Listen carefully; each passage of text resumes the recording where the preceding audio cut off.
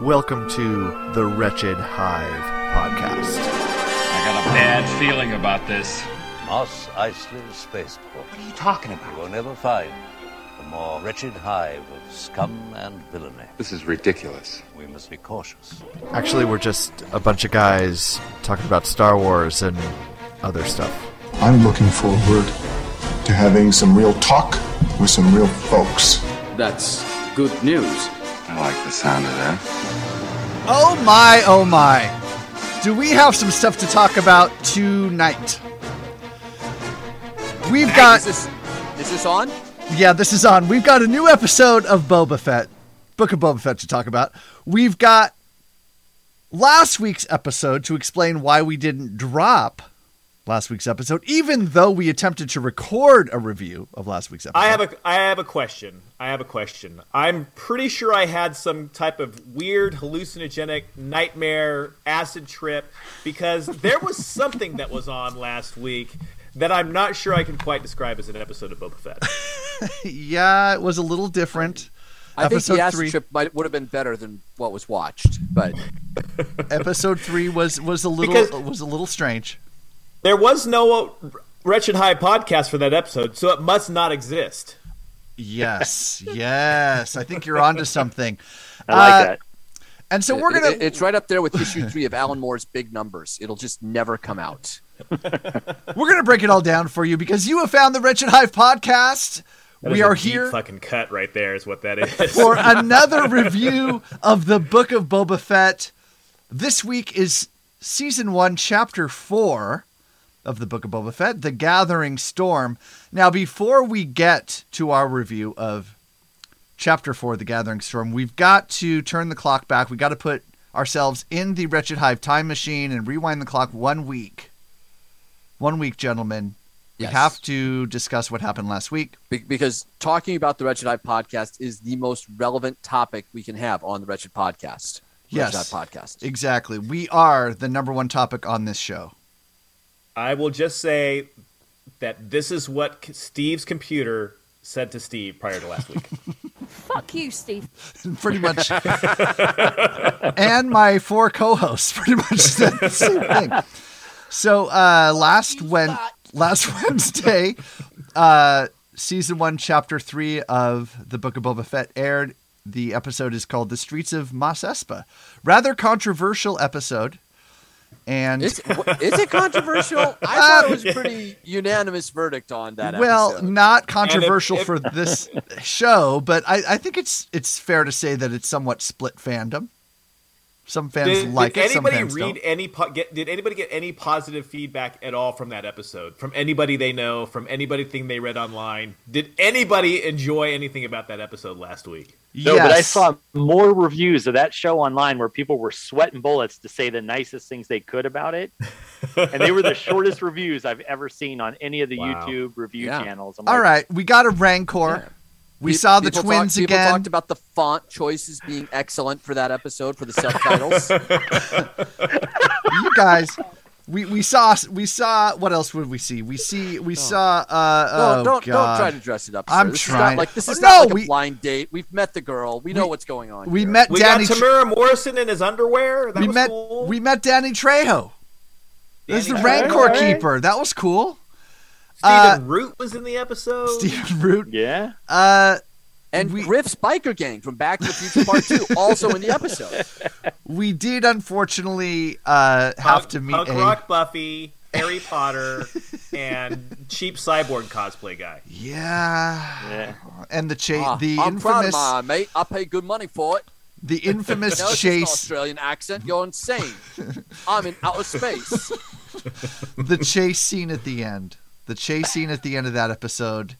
We talked. Chase is in very big air quotes for people who are not able to see the video portion of this podcast. Yes. We talked about, we did a full hour review of episode 3 in all of its glory. And our producer completely blew it and turned off my microphone. So all you hear is the other 4 guys.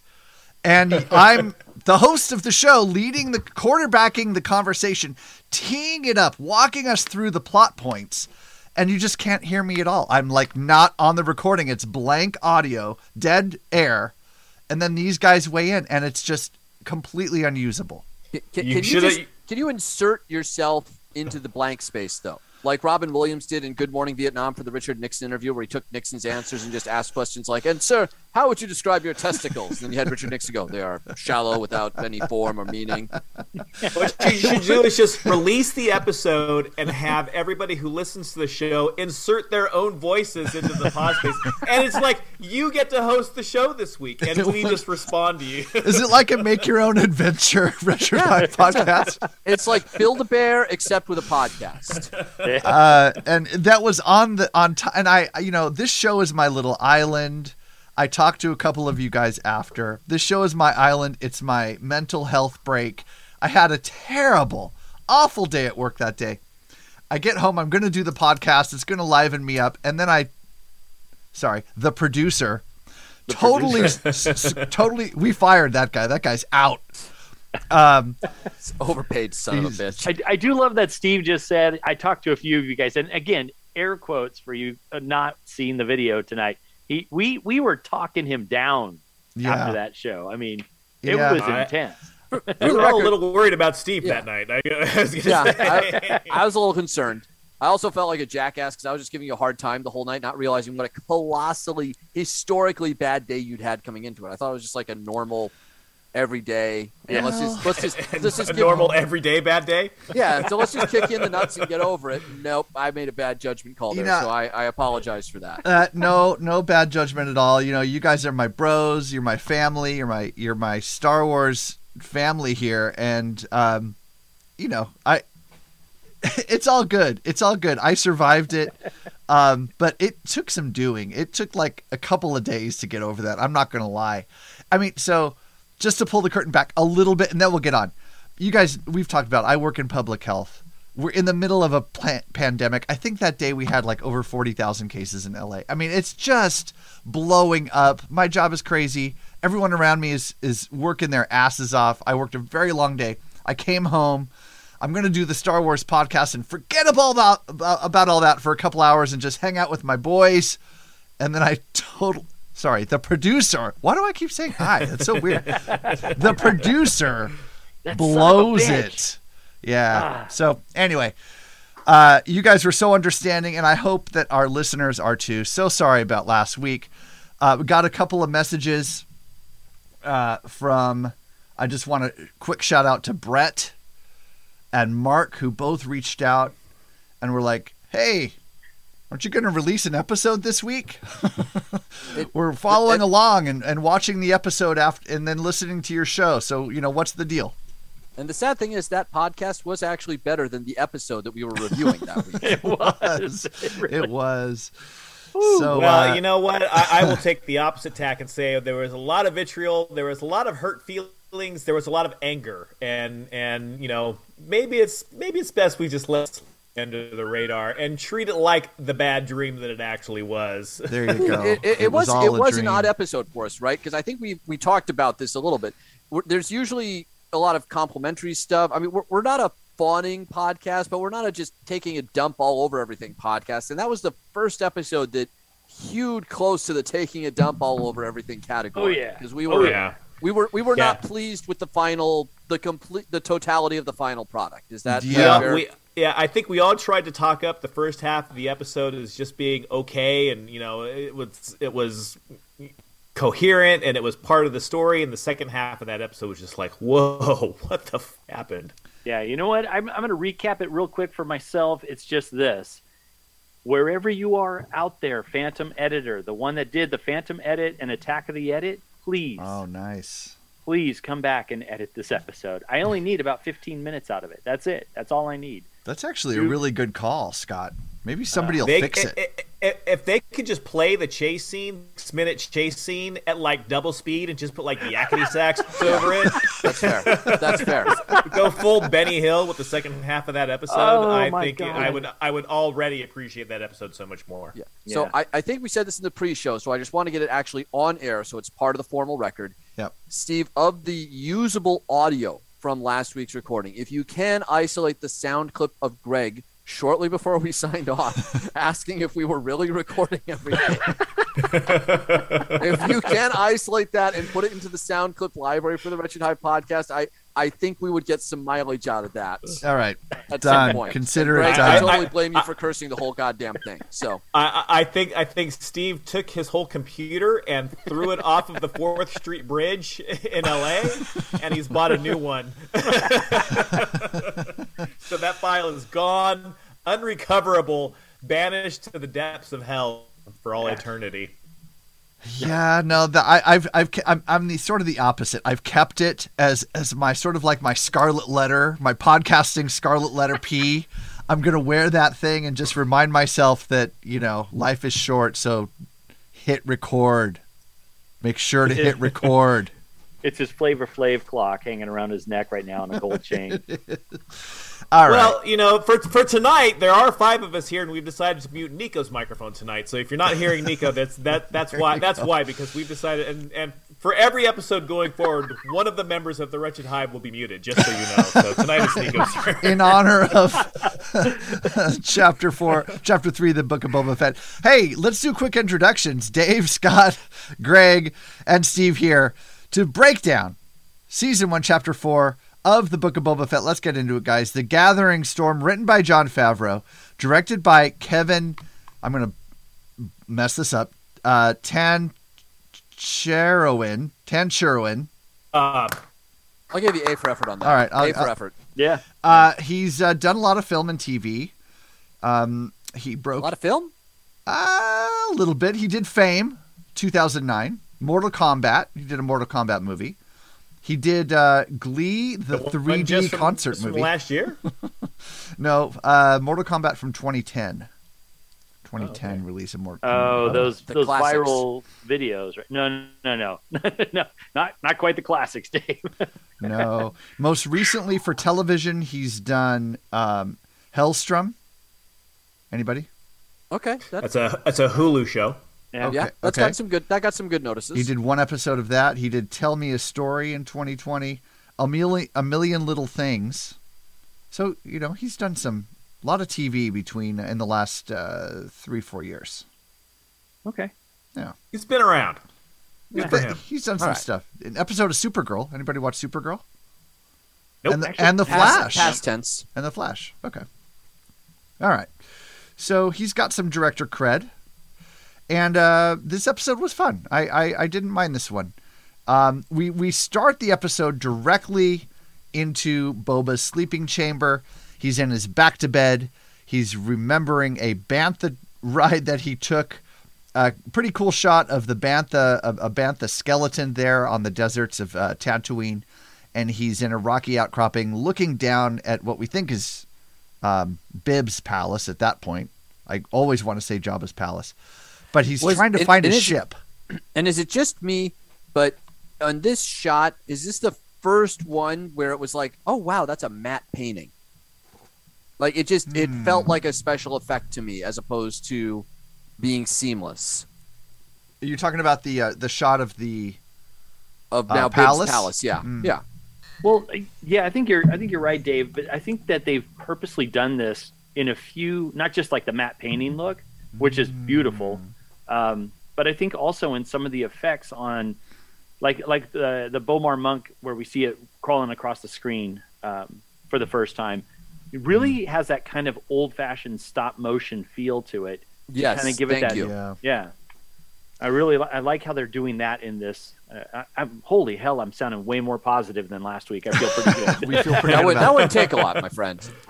So is it just me, or does the door, the infamous huge door at Jabba Palace, look just bigger than ever in this shot? Literally, it keeps growing every week. They make it just a tiny bit bigger. God, well, it must be 200 feet high in this episode. Okay, so that was my question I wanted to talk to you guys about. The shot that we're seeing, is it the same entryway shot, or is it like the back door? Because that's where he eventually finds his ship. I know we're going to get to that, but there is a second door. I don't think he went in the back door, Scott, if that's what you're asking. Wow. All right, so there's a nice transition here from looking up to the sun, the twin suns, to the moonscape, which I like that transition was pretty cool. Boba's around the fire. He's with his bantha. The bantha's licking its lips and wagging its tail. That was a little bit weird. I don't know. Do you guys get a weird vibe from that? Boba befriending every animal on the show, though, is kind of a weird take on what's going on, but okay. Yeah, when did this turn into an episode of All Creatures Great and Small from PBS back in the 80s? That, or it's like he's like Steve Irwin, the crocodile hunter on Tatooine or something like that. He's like, crikey, she's a beauty! It is weird, yeah. And is it just me, or did the bit of the bantha and Boba around the campfire and he's feeding the bantha, was that the bantha special effect there just not really good? Like it actually took me out of the episode. It looked a lot like it looked actually less realistic than that giant furry Muppet that's just a giant mouth who screams at people. To me, that's what I'm saying. With the licking its lips, it was like this big cardboard, piece that some guy behind the face just stuck. I don't know. It took me out of it too. Yeah. Okay. So it wasn't just me. It did kind of jump out like, ooh, that's not not Star Wars quality stuff that we're seeing there. Yeah, and I'm with Greg on this. This whole oh God, he's having a connection with every living creature on Tatooine it's getting a little weird for me. I don't know. I get he's got a change of life choices and paths, but man, I don't know. And then yes, the effects. Oh God, I don't know. They could have just done something different. It's just an elephant with a big giant mask on top of it, right? So, well, that's what it was originally. I agree, Scott. They could have easily done it better. I don't get it. I think all of these have been CGI, though. I don't think there's been any practical banthas in this show at all, have there? That could not have been CGI. The bantha around the fire was not CGI. That was a really poor Muppet. But Practical Banthas, just so you know, that is a great band name. Practical Banthas. I like that, yeah. You just accidentally stumbled on, Greg. You get full credit for that. But Practical Banthas is pretty cool. Yeah. Fuck you, Dave! So in the distance, Boba sees a flare. And so he goes off to investigate on his speedy bantha. By the way, I love how he needs to get somewhere really quick. So he jumps on this bantha that walks like lightning fast, slower than a child crawls. And so they take really long steps, Steve. It's all in the length of the steps. All right. So he goes to investigate and he finds Fennec Shand laying in the sand. So now we're instantly transported to the episode of The Mandalorian, where Fennec Shand is laying almost left for dead in the sand. Mm-hmm.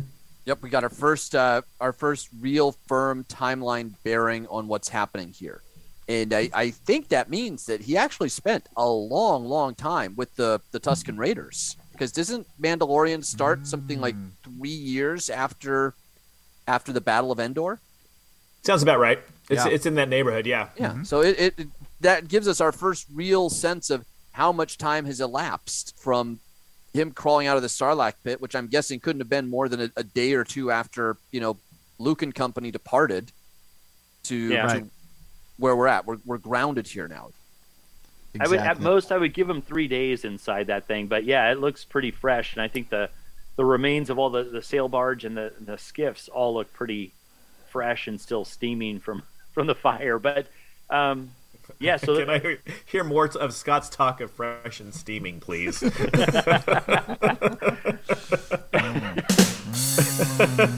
Yummy. So he's been hanging out with these Tusken Raiders for a good couple years, right? Couple years.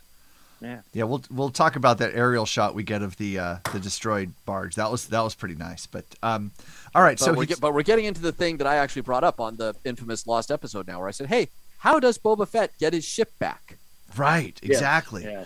So he takes Fennec Shand on her bantha, on his bantha, and he takes her to get some help. He's going to take her to the ER. And which we established, the banthas are like Scooby-Doo when a ghost pops out. They just like light up the legs, rolling around and flying across the desert. Right. So thank God she's not wounded and she's going to die anytime soon. Yeah. So later on, we find out that he's taken her to, what did he call it? A mod shop. Yes. Yeah. Thank you, Scott. A mod shop near Mos Eisley. So And- again, this was a moment that took me out. And there's one where I'm just sarcastic, but there's one where I'm serious here. One, again, I come back to, this is Tatooine. It is like the butt end of space. Where do people get the money to afford, turning yourselves into a cyborg, basically? I mean, these people look like Borg from Star Trek in there. Yeah. So that just as a plot thing took me out. But the thing that legit took me out was that quasi techno punk music that was playing through the whole scene. It was much more grounded in our reality and present day than the far off fanciful orchestrations that we typically get from Star Wars. And I get why they went with the choice. I honestly dislike the choice. I think they could have accomplished their goal and still found something that was a little more consistent or keeping with the Star Wars milieu for musicality. And Greg, I know you have strong feelings about music and Star Wars music in particular. Do you think I'm crazy, or what are your thoughts on my rants? No, not at all. Greg, let me interrupt you really quick, Greg. I have a clip of the music you're talking about. I pulled this out also because I think we need to talk about this. This is the scene where Boba walks into the mod shop, and he's going to get some help for Fennec Shan. Let's just listen to this real quick here. Aren't you a little old to be here? She needs modification. No walk-ins. Appointment only.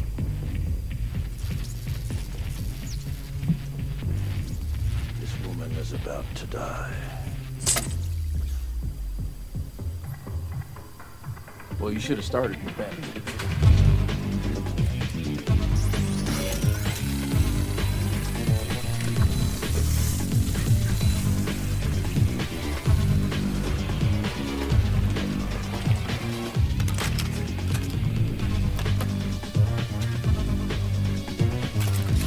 All right.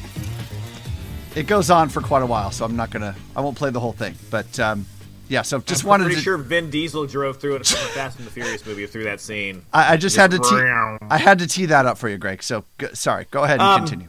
Yeah, but you're kind of spot on. I'm not so much bothered about the music. It's what takes me out of this part of this particular thing is they've introduced from all the way back in the first movie, New Hope, that Luke says if there's a planet that's farthest from any, or if there's a destination that's farthest from anything, this is the planet that's as far away as you can get.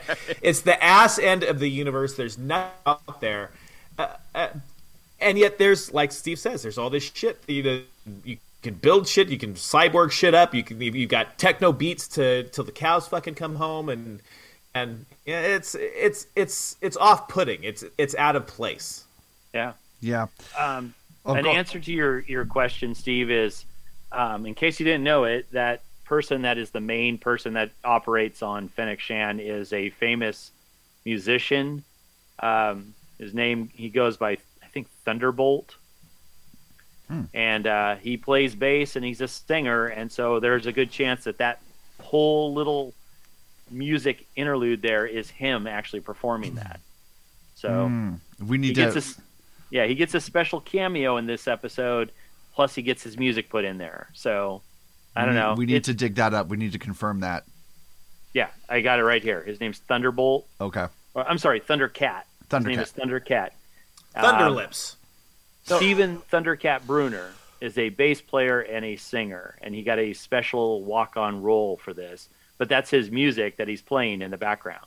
Well, is this actual fact checking, or is this fact checking like on the Joe Rogan show?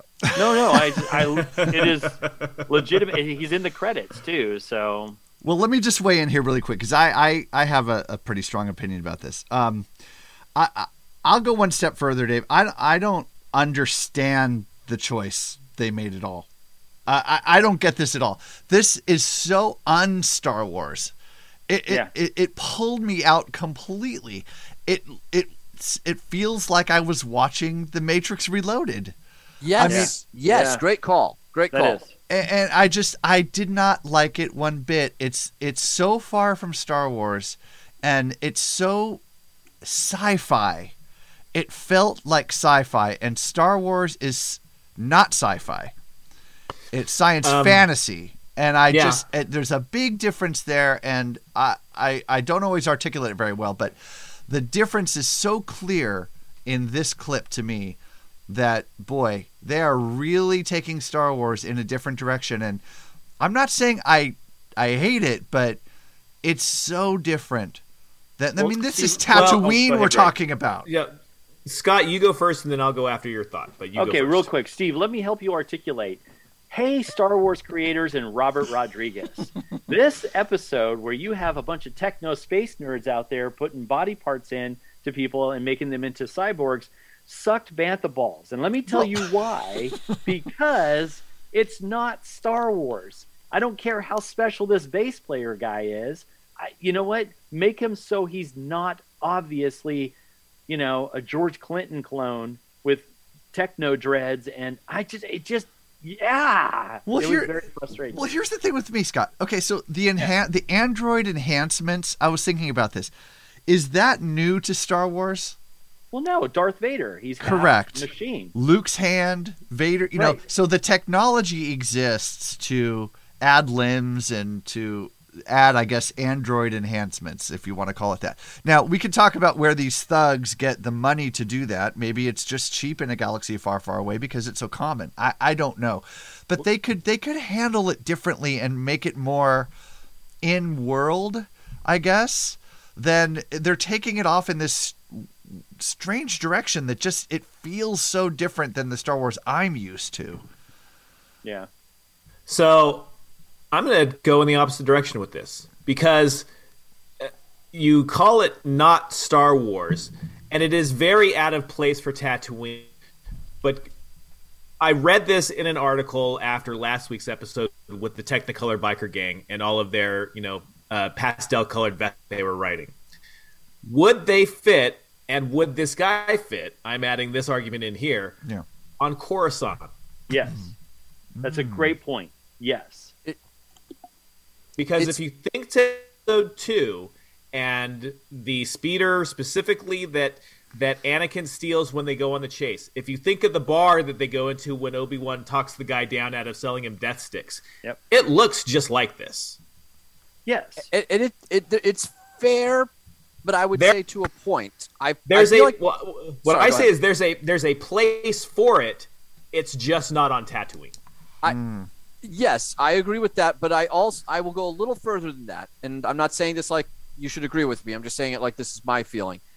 Mm-hmm. Even if they were on Coruscant, I do feel like those bikes would have been a little more dinged up. I felt like they looked too perfect, even for Coruscant. Yeah. Mm-hmm. I'm not, and that's my hang-up. I don't know that it's anybody else's, but they looked especially out of place on Tatooine.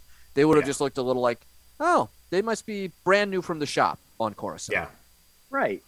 Right. And Greg, that's a great point. But that point about being on Tatooine, everything is just way too perfect. Now, my only justification, my only excuse for this is, at one point that the main guy who's doing the operation, he's got some arm with all these just pivot devices and buzzsaws and flamethrowers. He puts on an actual hand that has these clamper claws. It's a super battle droid arm. So I thought that was a neat callback, but if that's the only callback that we get, everything else is again, the techno music, the special guest star spot, and everything else that's going on, and the super high gleaming, glowing techno neon colored bikes. It's so glaringly throws you out. It throws me out. I just can't deal with that. Yeah, it's out of place on for the location they've chosen to stage this show. Yeah, it's out of place. Throw a couple of Luke's tunics on so they don't look like they're glowing and have eyeballs that are neon flashing rave devices. It's insane to me. Bucket hats for everybody, man. Absolutely. It is a good call, though. It's a good call. I'm thinking about the bar that Obi-Wan walks in, and the kid offers him death sticks, and he goes, go home and rethink your life. Would the music fit there? Maybe, but I think better shot. Sure, yeah, better shot for sure. I just don't. It just pulled me out so far that to the point where I had to isolate the clip and talk about it. I just don't. Well, here's a weird thing. I don't know, Using guys. everything we just talked about, imagine those whatever cyborg techno ravers decided to have a family vacation. They went to Coruscant. Hey, check out this crazy. Sure. This is nothing like Tatooine. And they came back and they wanted to make it like that. That is so far fetched. And again, where's the money coming from? Where are all these parts coming from? I don't know. And they all look so damn good. I'm like, how do you get all these cylinders and hoses and pumps and things to put an entire lady's stomach back together? And they look brand new. It's like if you just picked apart the sail barge, which blew up, a couple years ago, it wouldn't look that clean. You'd have to spend your entire 3 years scrubbing all those parts to make them look brand new. So I don't know. Let's talk about. I will say, go ahead, Dave. Yep. Before we dwell on this too much more, the episode tracks up for me from this moment. This is the low point of the episode for me. Yeah. Same. Yeah. Agreed. Same. So I'm in. So Fennec Shan basically gets a new midsection. Yeah. I'm wondering to myself Not how that she needed a new midsection because it's Ming-Na Wen and she looks amazing at like 103 or whatever. That was a pretty nice midsection. Bite your tongue. She's like 56, 57. She's Still bad. but She my looks like God. she's about 27. That's all I'm saying. No kidding. I'm thinking to myself, how the fuck is she breathing? I mean, she's got, suspension of disbelief. That's cool. It's all that, Star Wars. It's good. And then, Boba Fett brings her back to where he found her. And explains, I brought you to a mod parlor outside the Mos Eisley. That's a terrible Boba Fett. I got to work on my my Boba Fett. And he explains, and he asks her, which I think is also funny. Are you are Master Assassin Fennec Shand of the Mid-Rim? I think it's funny that people have a title like that. Like, you're Master Assassin Fennec Shand.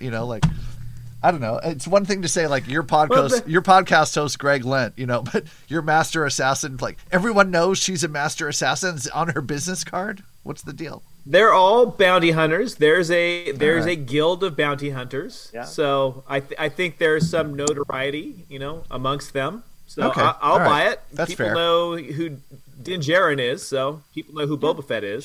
She knew who he I'll buy was. It. Yeah. Yeah. All right. Okay. All right. I'm in. That's fine. Not that wasn't a deal breaker. It wasn't like the damn Matrix music for me, a deal breaker. All right. So like him, she was left for dead. She's surprised that the biker gang defeated the Tuskens. She's like, ooh, that doesn't seem likely. So that was a little interesting little twist there. I wonder if that's a plot point that we'll come back to at some point in the remaining 3 episodes. I'm almost certain. Wow, is it just 3 that's left? Is it only 3 that are left? I think it's 7. Yeah, I think it's 7 chapters. Yeah, halfway point, guys. So he asks her to help recover my fire spray gunship. No name. But is it a name? Because I saw because honestly, if the ship is being renamed Fire Spray, I still don't like the whole concept. But Fire Spray is a decent name for a ship. Sure. It's always been a fire spray gunship. It's like the Millennium Falcon is a YT 2000 or 1100 or something like that. Yeah. It's always been a fire spray, but it's like there's many different aircraft carriers, but they all have a specific name. Right. So. Right. Oh, so he's literally just like walking around like I'm trying to get my Honda back the whole episode, as opposed to exactly. Okay. Someone stole his catalytic converter. He's trying to get the car back. Well, that's just annoying. Now I'm annoyed by this. Steve drives a Boxer, but if he doesn't call it a Boxer, he calls it Penny. So that's very true. Dave named my car, by the way. Okay, I get that, and let's be fair. This just gets under my skin, guys. But I just have to say this real quick. If you saw all the other episodes, all the other parts of all the movies that we all love, and Han's running around talking about his YT-1300 freighter or whatever, wouldn't that start to annoy you after a while? I mean, we know that it has a name. So this felt like their little thing about saying we're going to make the name change. And I think if they were going to do it, they could have done it better than this. And yes, Greg, you're right. Well, it's a fire spray model. So I get it. But we have just lived in a world with the Washington football team for the last 2 years. So I know. Well, you might say I've got to go get my Pontiac out of Hawk or something, or I got to go get my my Honda from the dealer or whatever. You might say that, but I get it. But but wouldn't you say Honda Accord, or wouldn't you say Honda or Toyota Corolla or something? I mean, how many fucking Toyotas are out there in the world? How many Hondas are out there in the world? Oops, that's not the right fire spray. I'm so sorry. I don't know, but if Honda comes out with a model YT 1600, I'm buying it. That's it. So they go at night to Bib's palace, and we get a glance, the first shot, a night vision shot of the ship formerly known as Slave One. We're calling it that. The ship formerly known as Slave One. So, I mean, you know the ship is coming. He talks about the fire spray gunship. So we're going to get some cool shots of Slave One in this episode. Fennec Shand sends a similar probe into the palace, sort of similar to the one that Darth Maul had, is what I meant to say. It kind of reminded me of when he sends the probes out to go looking, different model, but kind of same idea. Got some. Okay. Yeah, kind of got some cool shots of the palace interior as it's flying around, and I like those shots. And then the Bantha tongue bit comes back when he's saying goodbye when Boba is saying goodbye to his Bantha, and the Bantha gives him a big slobbery kiss goodbye. And he sets the Bantha free to roam the Dune Sea. And hopefully that's the end of Dances with Boba. He tells it to go make baby banthas, Steve. Yes, go make baby banthas. Did anyone get the visual of that but me? Or is it just, no, am I just creeper, the only psycho? Nobody else got the visual of that. All right. Well, I just gave it to you, so there you go. That's what she said. All right. They break into the palace.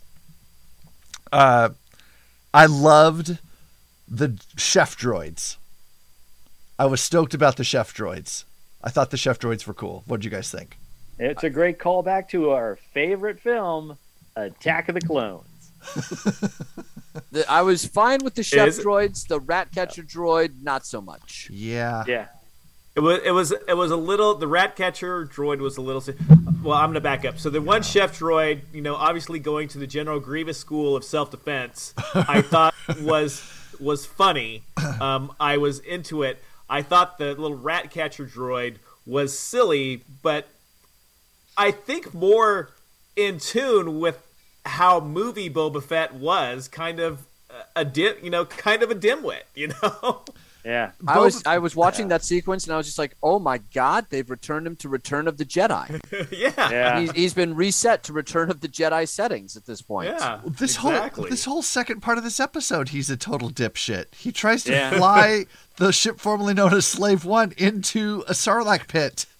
And he almost gets stuck there. If it weren't for Fennec Shand, he'd still be there. We'll get to that in just a minute. I know, I'm skipping ahead, but he's a hold moron. Hold on. So the chef, the actual General Grievous chef droid was from Attack of the Clones. That is on. It is a chef droid on one of the Star Cruisers that's taking Padme and Anakin. Okay. Oh, okay. That's cool. And the sous chef, you're going to say, go ahead. And he's called the sous chef, which is great. I know. That's EV-99. So it was also part of the torture droid sequence from Return of the Jedi. And then the little weird rat droid, rat catcher. Yeah. This is the first time it's seen in live action, but it's from all the Clone Wars. That droid is all over the fucking Clone Wars. I thought it looked familiar. That's where I saw it. Yeah, same. Yeah. I couldn't place it. I'm like, have we seen that thing before? Yeah, so it was fun, but God, you guys nailed it perfectly. It just turned into this doofus chase sequence with that droid, and I'm like, what the hell just happened to Boba Fett? Yeah, he should take that thing out with one shot. No problem. That's the Boba Fett we all know and love. Yes. Is it, though? It is, Steve. Exactly. Only when Robert Rodriguez directs him in The Mandalorian, apparently. Yes. Yeah. They played that.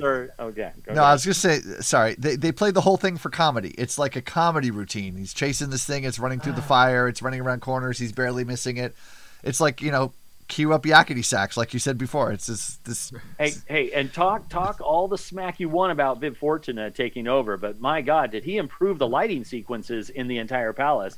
You go back to Return of the Jedi, it's like solid black and shadows. You can't see a damn thing in there, and all of a sudden you see every nook and cranny and piece of sewage flowing through there. I'm like, all right. Well, in '83 they were trying to hide all the flaws of all the carpentry work. Bib Fortuna striking terror and fear in the hearts of Mos Espa with his sense of interior design. I was going to say, he knows a good electrician, obviously. He does. Finally, we get to see inside the palace, or what is it? The garage? The garage, I guess. Yeah, thank you. Thank you. I'm on board with you, man. We finally get to see the ship formerly known as Slave One in all of its glory. It's beat up, broken down, used universe glory. That's a great shot when we first see the ship formerly known as Slave One. Love that. Most of the Slave One stuff is very well done. Yes, if agreed. it's CGI, practical, whatever. Most of the Slave One stuff in this episode, I loved. Just high quality, high end. This is what we're looking for, people. Same. More of this. Great CGI. That's where the budget went, and money well spent. Yep. Yeah. Yep. Divert some of that money to last week's chase scene, please. The ship We're all looking forward to the George Lucas special edition where the chase scene will get expanded by 20 minutes and still cover the same amount of territory. They'll put some of the guards behind a rock as they're shooting. Just hide behind a rock. There's a fight with the Gamorrean guards and the castle guards. Fennec holds them off. Boba Fett powers up Slave One, the ship formerly known as Slave One. We get the interior of Boba's ship. Pretty cool. Again, we get to see more of that, as we saw in The Mandalorian. Fennec Shand blows up. What is he? She shoots the door to let them, to get them out of the. Why can't I think of what the name of that thing is? Oh, she counterweight. Well, there's two moments. She shoots the Gonk droid to wipe out the rest of the Yes, vehicle, which is yes, great. blows it up. That. That's cool. Yeah, Which that literally, was cool. I saw that and I was like, well, why don't they just shoot the droid, the power droid, and have it blow up? And then 4 seconds later, that's exactly what she does. And I was like, oh, cool. You should be directing an episode of this show, Dave.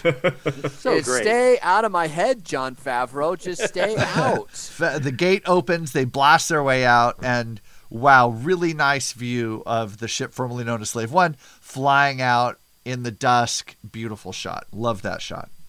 And the bit with the guns being stuck, because the guns, if you have a toy Slave One, which I do, and I'm not sure if it still works since Steve dropped it when he was helping me move a year ago, but I have a toy Slave One. In my And those defense, I guns- fixed the part that broke off. It snapped right back on. Yeah, I remember that very clearly.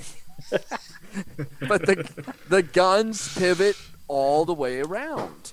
Yeah. And yes, playing with that toy as a kid, that was occasionally a thing where you're like trying to spin the guns to do something and they get stuck. So it did make me laugh a little bit as a childhood callback that actually happened to Boba Fett flying the ship. You were not laughing when I dropped it, though. I didn't say anything. I was kind of proud of myself in that moment. You didn't bite my head off. That's very true. All right, so I'm sure my eyes said it all for me, but I know. Dave pulled a Jason Lee from Mallrats. You had your privileges, and then you didn't know how to handle comics, so you lost your privileges, man. So Boba says, I have a few scores to settle. Fennec says, I'll go for the ride. They seem to be forming a bond, maybe some sort of a partnership here. in Survivor, it would be called an alliance. There you go. Ooh. Boba takes out the biker gang. There's that great And shot that of the sequence biker is gang. that is awesome, by the way. It is. You know, and this is, I think, the Boba Fett that everybody was hoping would be on screen. The previous 3 episodes, the kind of the ruthless, cold-hearted, take no prisoners, fuck you. Yeah. Well, I think they gave us the excuse that he's, justifying why he's doing it, but he is just it's a revenge. Yeah. It's a revenge killing, is what it is. It's strictly all it is. It's a revenge killing. So here's my thing. There's no honor in this kill at all. No, but so I love the sequence so much. I am making this truly as a joke, not as a criticism. But every time they blew up a cycle, you very clearly see like the body get thrown away from the explosion instead of just consumed in the explosion. And about the 17th time that happened, it occurred to me that this is just like the G.I. Joe cartoons. When the plane gets shot down, there's always like just at the last second of the explosion, stick figure jumping out in a parachute, and the thing drops to the ground. Yeah. You could never kill anybody in G.I. Joe. And I was watching this going, is he just blowing the shit out of these bikes and people aren't dying? If this was a James Cameron movie, there would just be, bits of people and flaming hands and limbs and torsos just going around. But the bodies all cleanly explode off of the bikes. Yeah. Well, if you want to see bodies exploding, I suggest you switch over to HBO Max and watch Peacemaker. That's all I got to say.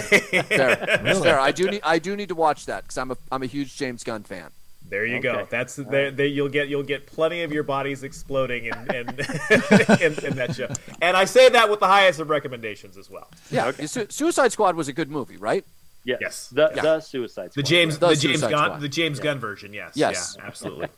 All right, next we got an aerial view of the barge wreckage. Right, Boba's going to look for his armor, and this shot is pretty cool. Flying around the, we think, dried up Rancor pit. Sarlacc pit. Sorry, my bad. Something like that. Sarlacc pit. And she says, "Oh no, your armor can't be in there. It's dissolved by now." And he says, "Not Beskar." So, right, they fly over it. They float over the pit. They're trying to look inside the pit, and you know what's coming. I mean, you just know, right? But this also gives you a really good sense of how Slave One works as a ship, right? With those little gravity pads. Like, this isn't your typical engine starship flying around. Those things allow it to hover, rotate 180 degrees. It's flipping cool, man. I love it. I really loved how they did this. Yeah, it was cool. I got to say some really fun, positive stuff, but okay, so I did find one thing funny about this. They do have this. Well, first of all, there is a fantastic shot. Like the camera is placed inside the belly of the Sarlacc. Yeah, sorry, I got something knocked over or something. Sounds like a Sarlacc is coming after you there, Scott. Trying to get me. Right. But I love that shot. You got all these candles behind you too, so if flames start shooting up, Scott, and we're all like waving at you, that means there's a fire behind you. I love the POV shot from inside the belly, looking up through the maw of this thing, and you just see the window of Slave One kind of floating down and hovering. That was just so sweet to me. But yeah, I figured, here's the thing. When he crawled out that first episode, which I loved, we never saw the special edition version. There was no beak. There was no thing there. It was just the tentacles and all the different teeth or whatever. Yeah. So it was original version. Original edit, Sarlacc. So I figured if this is coming around, we're probably going to get the beak on this one. So there you go. We got a little beak. Yes. Yeah. We got the Audrey 2 version. Mm-hmm. Yeah. Fennec Shand is struggling to hit the button to release the sonic charge. She breaks out of she undoes her seatbelt, falls into the canopy, which is kind of a cool moment because she falls in and the Sarlacc thinks it's going to get her, can't get her. She drops the sonic charge down into the Sarlacc, which was another cool little moment. And you hear that familiar sound from, episode 2? Yeah. Whatever that is, that sound. Pretty cool. I like that. Can you do that again, please? But I'm thinking to myself, is Boba Fett a complete moron here? Like, he's an idiot. And he says, next time, don't touch my buttons. But he doesn't remember the Jawas taking away his armor. No, he was apparently he was passed out. He was still because he reaches out towards the Jawa and they smack him again. He may have done it instinctively, still being passed out, but he has no recollection of that at all. Because he did wake up and they had to knock him out again. I thought, but I guess not. So yeah, no, you're right, because the Jawa takes the butt of the gun and just jams it right into his face. Mm-hmm. I don't know. That's weird. But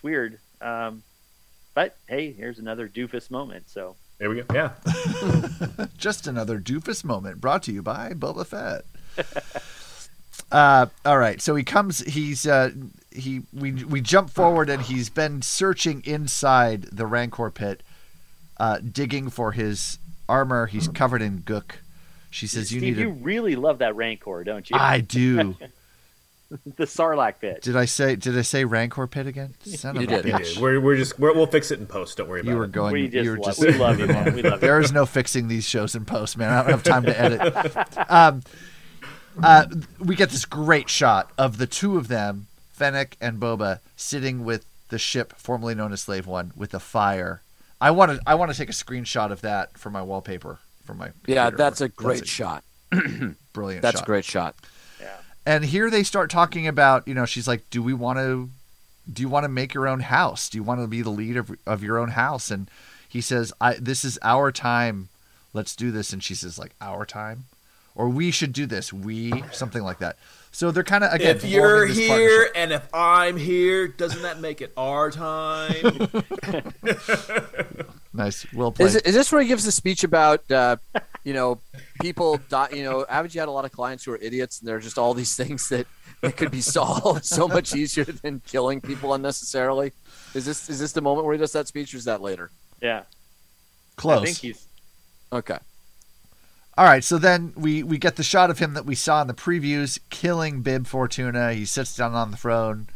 End dream sequence. He comes out of the Bacta tank. Comes out. Droid says, "You're completely healed," and Fennec says, "What about the scars on the inside?" So, we know he's struggling with some stuff. The mods are combing the streets of Mos Espa. So is that what we're calling his little gang of little, Yep, mod bikers? squad. The mod squad. The mod squad. He says, "I should show my face." I'm in. Power hates a vacuum. We cut quickly to... we cut to the watering hole where Garza Whip, Jennifer Beals' character, is the owner. What's the name of that place? Garza Whip's Whip House? I don't know. Garza Whip's fun time. Heaven? Yeah, no kidding.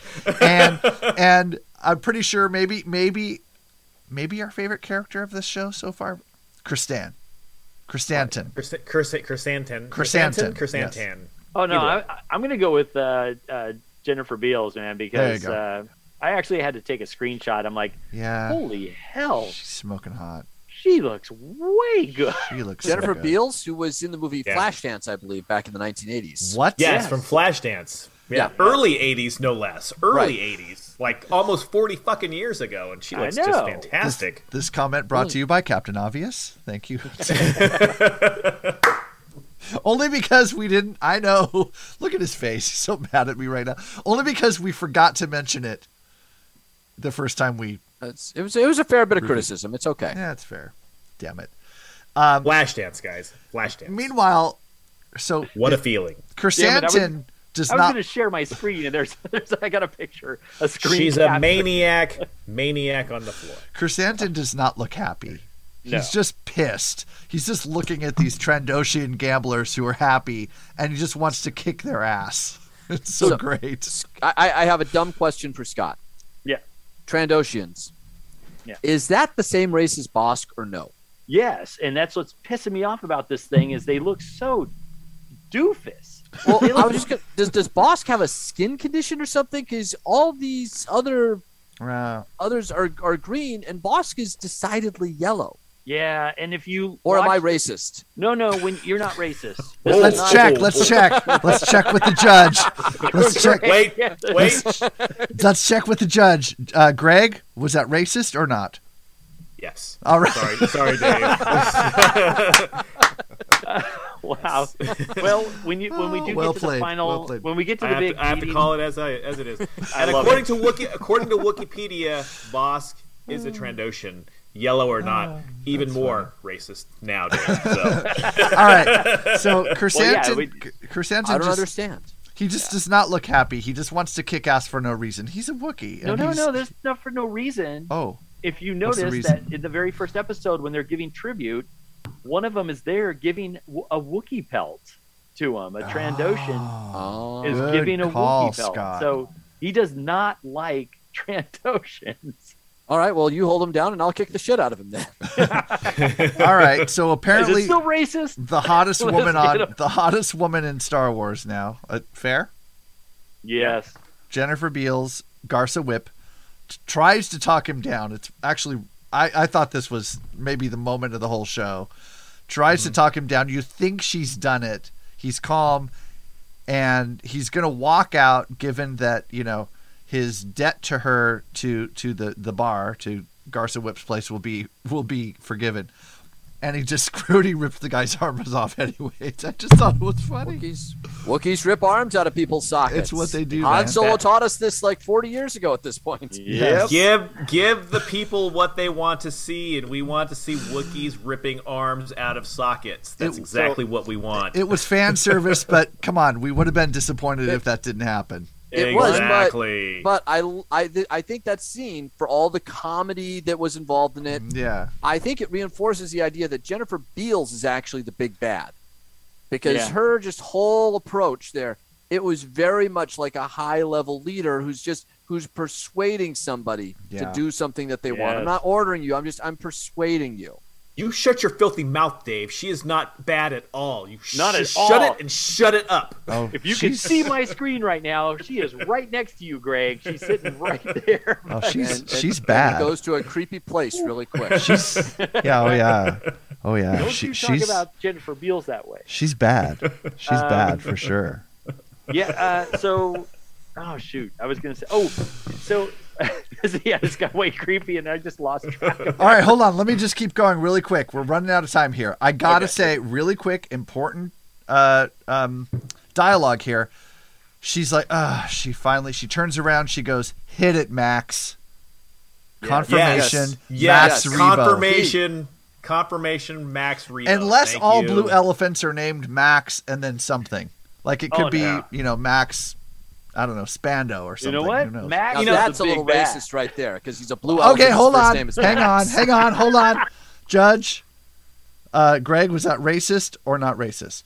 Not racist at all. Yes! Not racist at all. All right.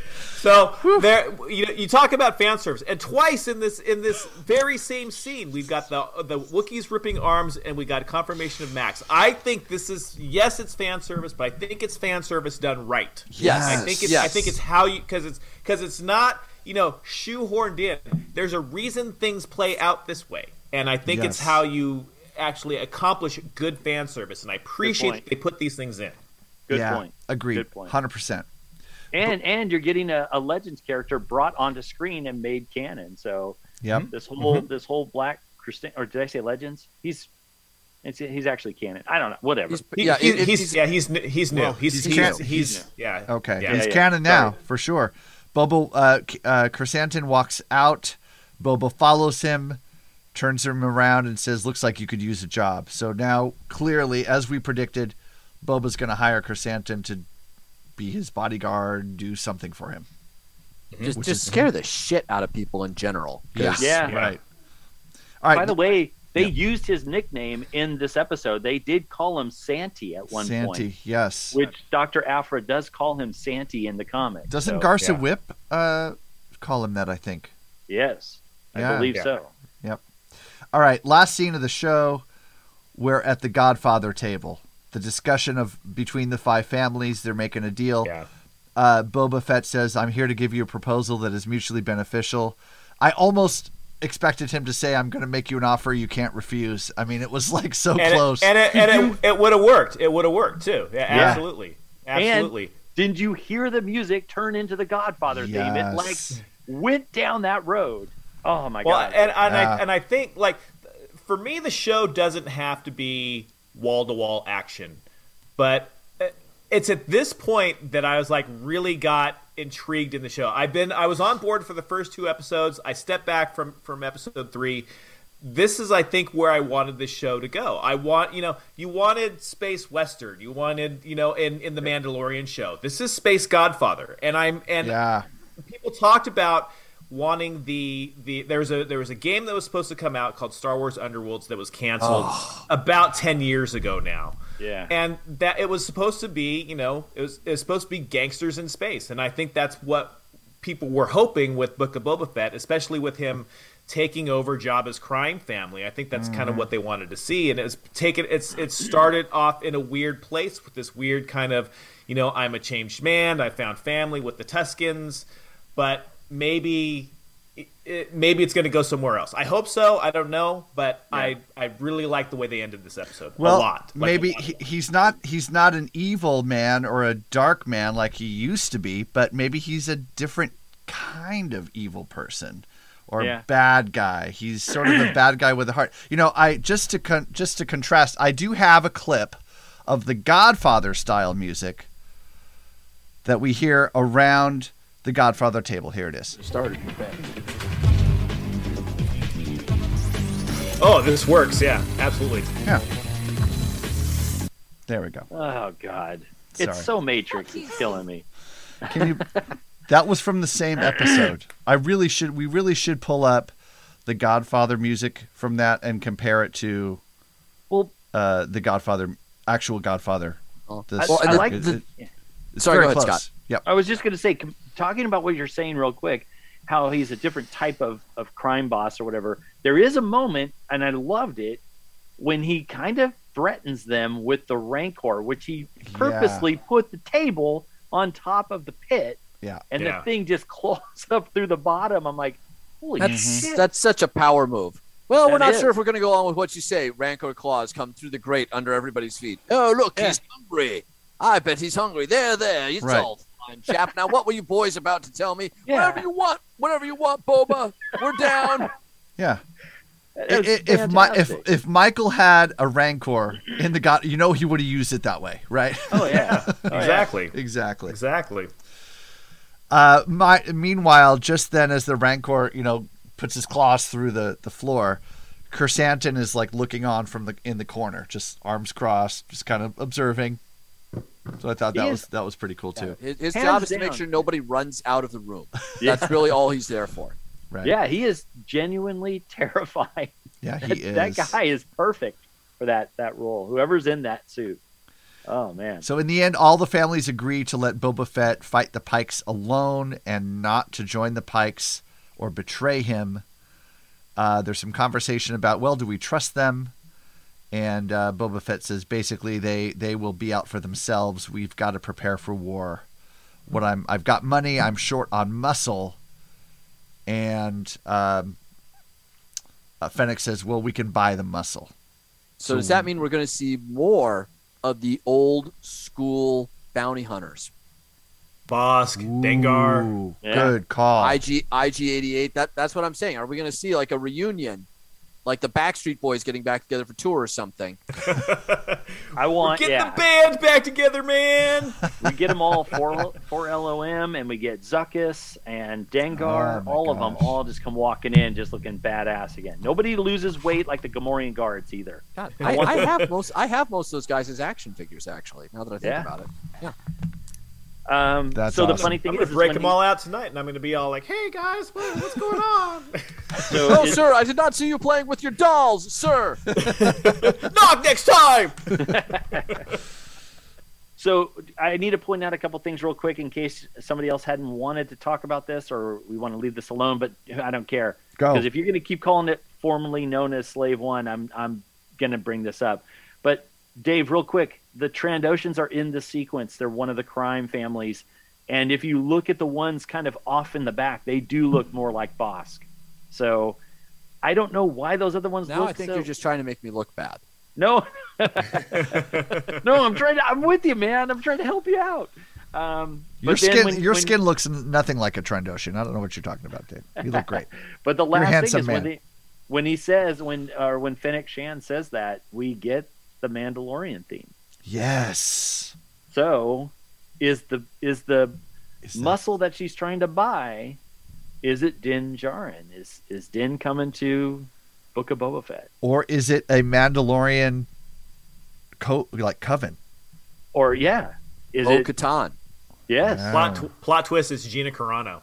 Oh my god! Oh my god! Hang on, let's do this. Oh, Gina would kick some ass. Take some names later. If her gun works. Yeah, that's true. Hey, if you're watching the Book of Boba Fett, we want to hear from If you. you're watching the Rancor on the Book of Boba Fett or the Mandalorian, be sure to give us a call because Steve loves voicemail. It's probably the first time ever that I've gotten a name wrong on this show, right? It sure is, Nico. Thanks, Pete. Give us a call. I want to hear from you, Mark. And I want to hear what you think so far of The Mandalorian. We're beyond the halfway point now, guys. Book of Boba Fett. Damn it. The Book of Boba Fett. You know what?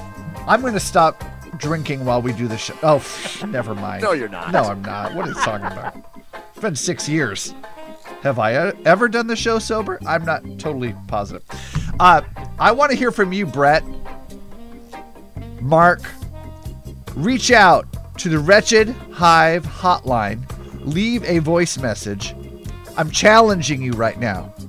I'm looking into the camera. You out. That's right. Let me know what you think so far at the halfway point of the Book of Boba Fett. Call the Wretched Hive hotline, 562-455-4483. That's 562-455-HIVE. That's HIVE. In case you can't spell hive. You goddamn right. And you can also find us online, although we hardly ever post anything, at facebook.com/Wretched Hive Podcast. You can go to our website, wretchedhivepodcast.net, and download all the shows. Chapter 1 review of Book of Boba Fett. Chapter 2 review of Book of Boba Fett. Chapter 3. Never mind. You'll never find that episode. But maybe we'll make up for it. Maybe we'll record it again and watch that. Nah, we probably won't. Hey, the guy that wrote The Courtship of Princess Leia passed away last week. We should probably cover that in depth. It's better than episode 3. Guys, the funeral. Oh my God. Have a great week. Talk to you later. May the Force be with us all. Fuck you, Dad!